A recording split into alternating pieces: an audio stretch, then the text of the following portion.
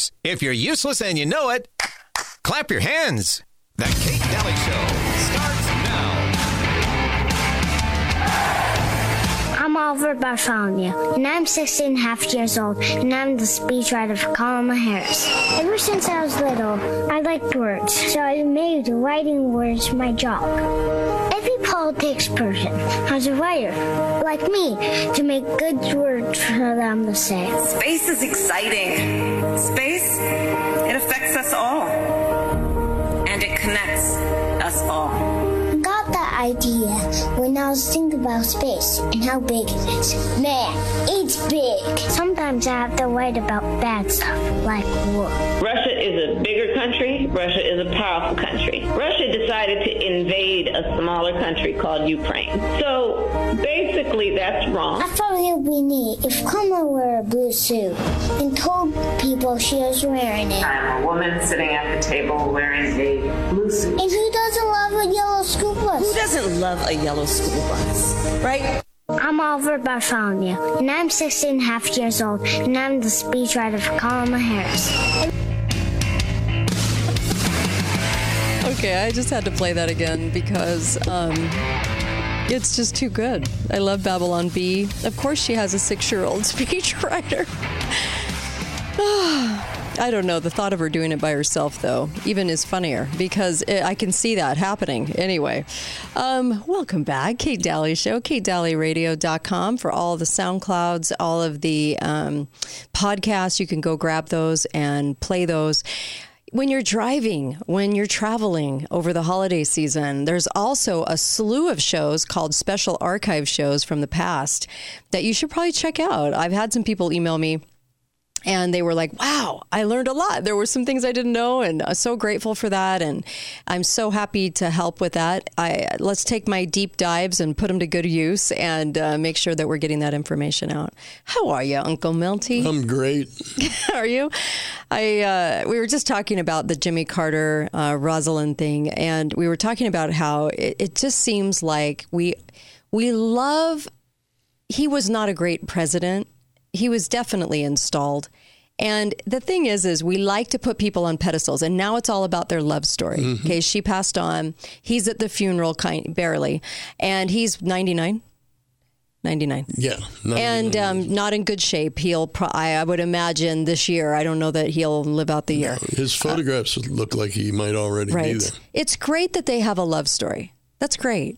But I don't think somebody should get the Nobel Prize for it. I mean, husbands love your wives. Wives love your husbands. It's wonderful. I'm so glad they had a good marriage. But we act in the media as if they should be exalted for this. And it's wonderful. Don't get me wrong. I'm not trying to rain on anyone's parade here, but don't we go overboard a lot when somebody dies to put them on this far-reaching, ever-high pedestal? Well, it's weird. You know, I hope my wife isn't listening because I don't want her to stop putting me on the pedestal. It's great that you have a great marriage. I'm happy for you. I have a great marriage. I'm happy for me. But right. Should you win an award for that? Should it be all anyone can talk? I mean, it's endearing, yes, but do we put way too much emphasis on this? I remember when Bush died. You know I don't have fond feelings of Bush. I'm a conservative. I'm a registered Republican. I know what the Bush family's about, and so I could tell you volumes on Bush. But I don't put him on a pedestal because he died. Oh, my gosh. I think reward is important. Yeah. But I always, when I think about reward, I think about the saying in Scripture, your reward will be great in heaven. Right. That's the reward I want. Yeah. I guess we are just so prone to that. It's not that big of a deal. I'm not mentioning because it's the biggest thing. We just talked about people doing things for communism, for the greater good, and that's a far bigger subject than this.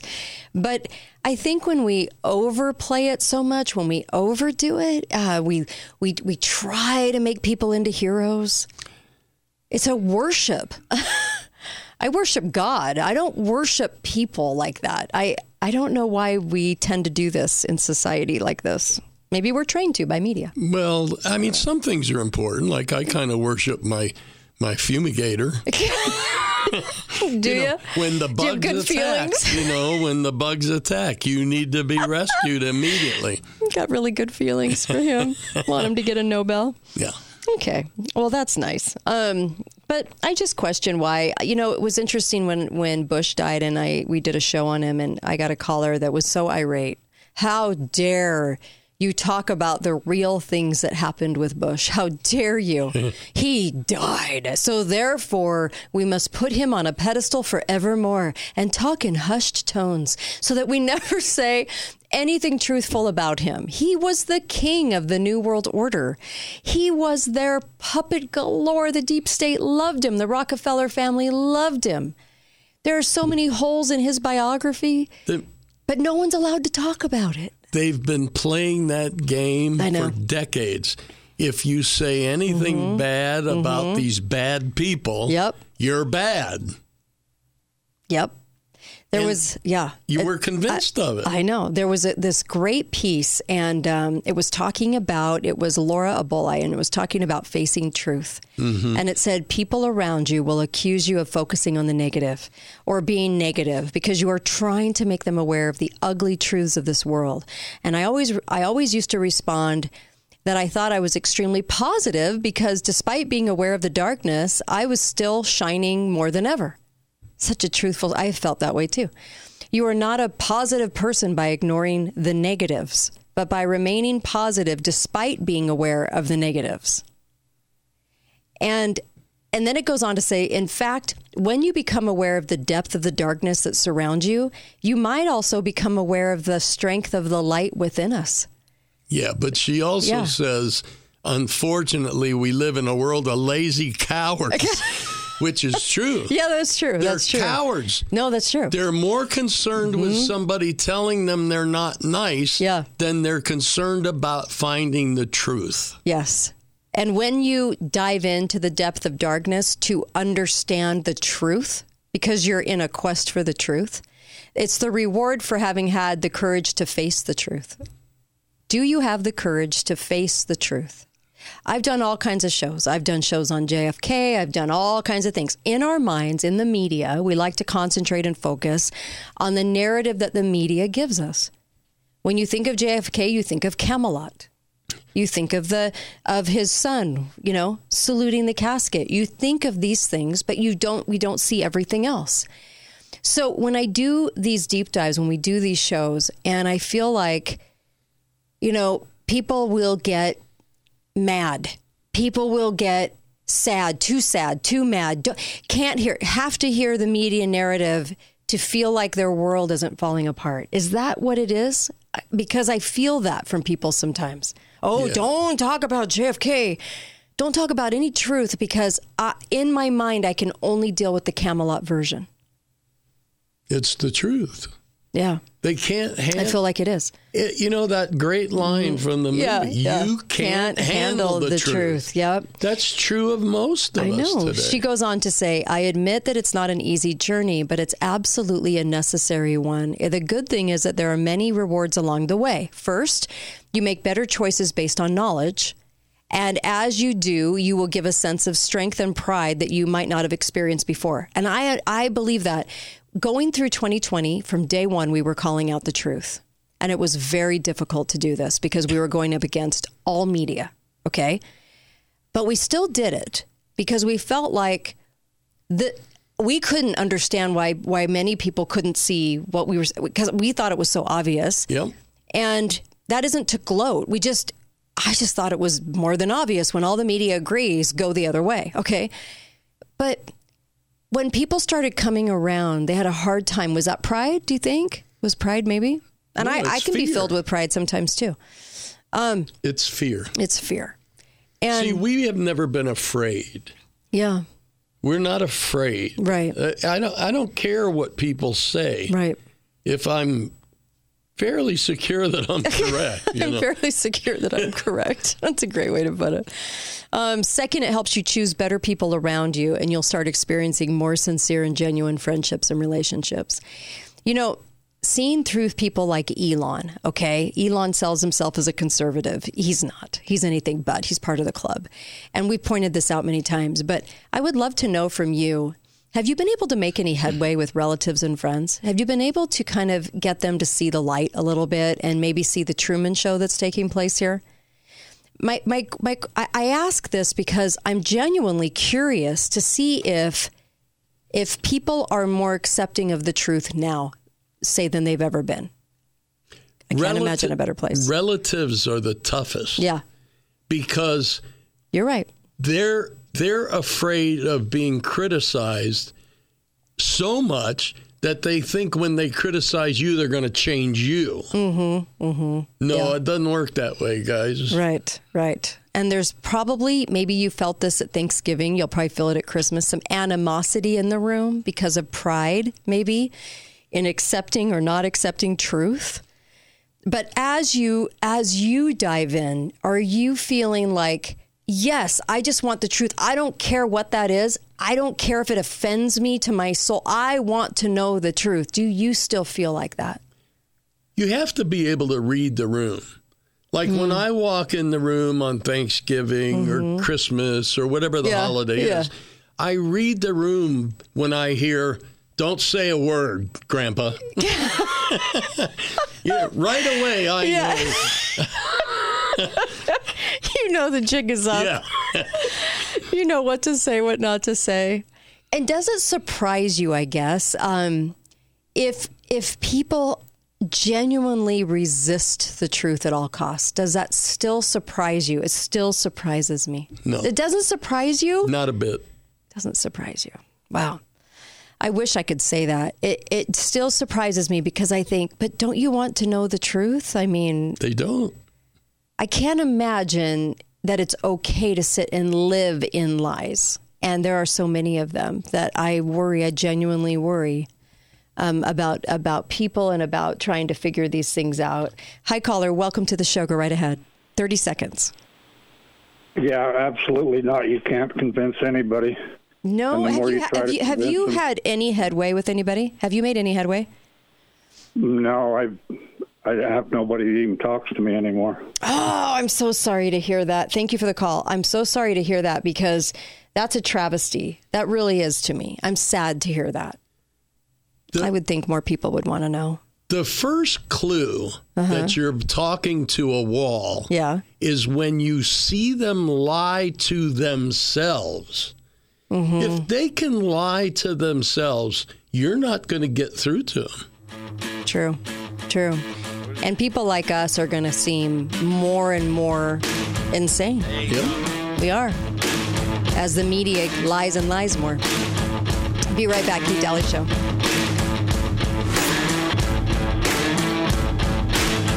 Hi, everybody. This is important. There is a very, very little known IRS loophole.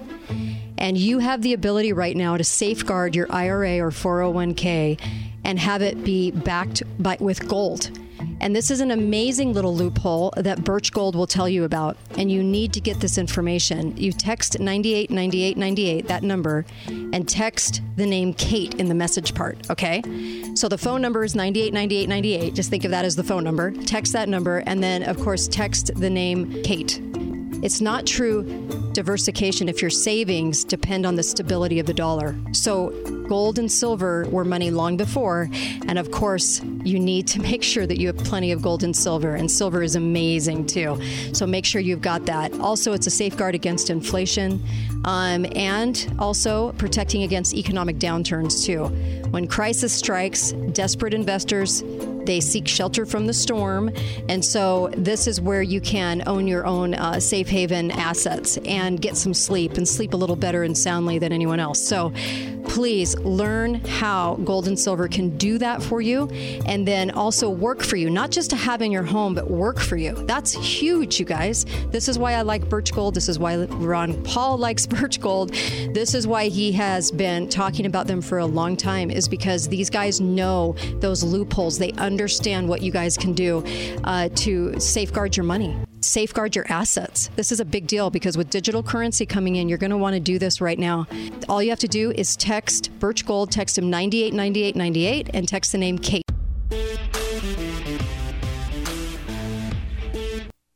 This is the Kate Dalley Show. Do you see what I see? See what I the sky, little lamb. Do you see I love this, Bing Crosby. Do you see what I see? Very interesting statement that is. Don't you think? Mm-hmm. Do you see what I see? Yep. You know, I've devoted my life to this kind of study and the study of government, which is really the study. It's really the study of Satan and how he operates, to tell you the truth. That's really what it is. And I didn't realize that going in, that that's what it would be. But it really is the study of power, tyranny, control, everything to take away, in essence, what God wants for you is how government operates now. And so because we've just, this is what our lives are, right? I mean, this is pretty much what you do all the time, right, Uncle Milty? Yep. It's study this, realize these things. And do you want to hear what we've found? Or is it more comfortable to listen to all the other conservative talk show hosts kind of beat the same drum? Because that's what I feel like it is now. It's beat the same drum. I feel like we have a duty and a job to say, okay, well, I just went down into the mine, okay, and I'm going to tell you what I saw. That's how I feel every day. Do you feel that way? Yeah, pretty much. It's tough. It is not easy because we get the blowback, even though all we're doing is saying this is what we've found and this is what they're doing. We get the blowback for saying it. I've really gotten to the point now where I just feel sorry for them. Yeah. I truly feel sorry for them that they allow themselves to be so manipulated, right? Out of fear that there's no need to have. Yeah, there's. I know. Fear not. I am with you always. It's interesting. Here we're coming on the birth of Christ, okay? Yeah. And we all realize that was at a different time, but we celebrate it December 25th, okay? As a nation. We could do a whole show just on that statement, but okay, here we are. And even they knew what government was all about back then. Oh, yeah. And they knew to escape. She knew. Mary knew. I was just looking at that song, Did You Know? Mary, did you know? Yeah, she knew. She knew. She knew to escape so that Christ wouldn't be killed because of the orders of the government. She knew. And that was a rebel. She was a rebel to do that. Many people stayed behind. Many people will always listen to the government. They'll always listen to the tyranny. And they'll obey. But it takes special people, I think. It's going to take a lot of special people to rebuke that and say, no, I am not going to give in. Just like we were talking about in the last hour, that the World Economic Forum, they're afraid that people aren't going to be lockstep.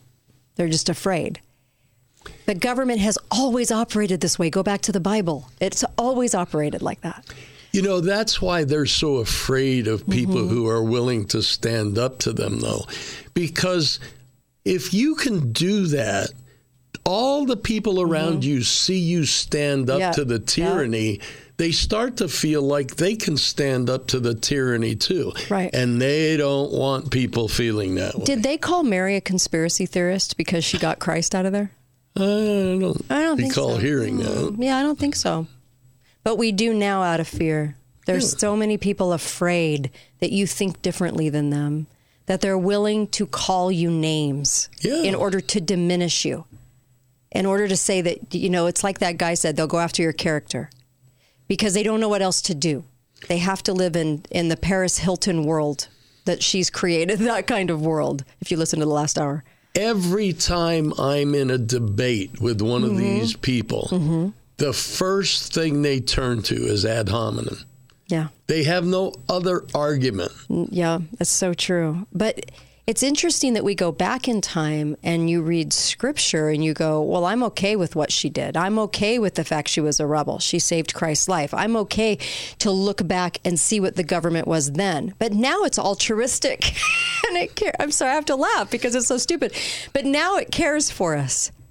Now, in this day and time, it's not more evil than it was even then. Now it's altruistic. Yep. I totally believe them. They want what's best for me and my family.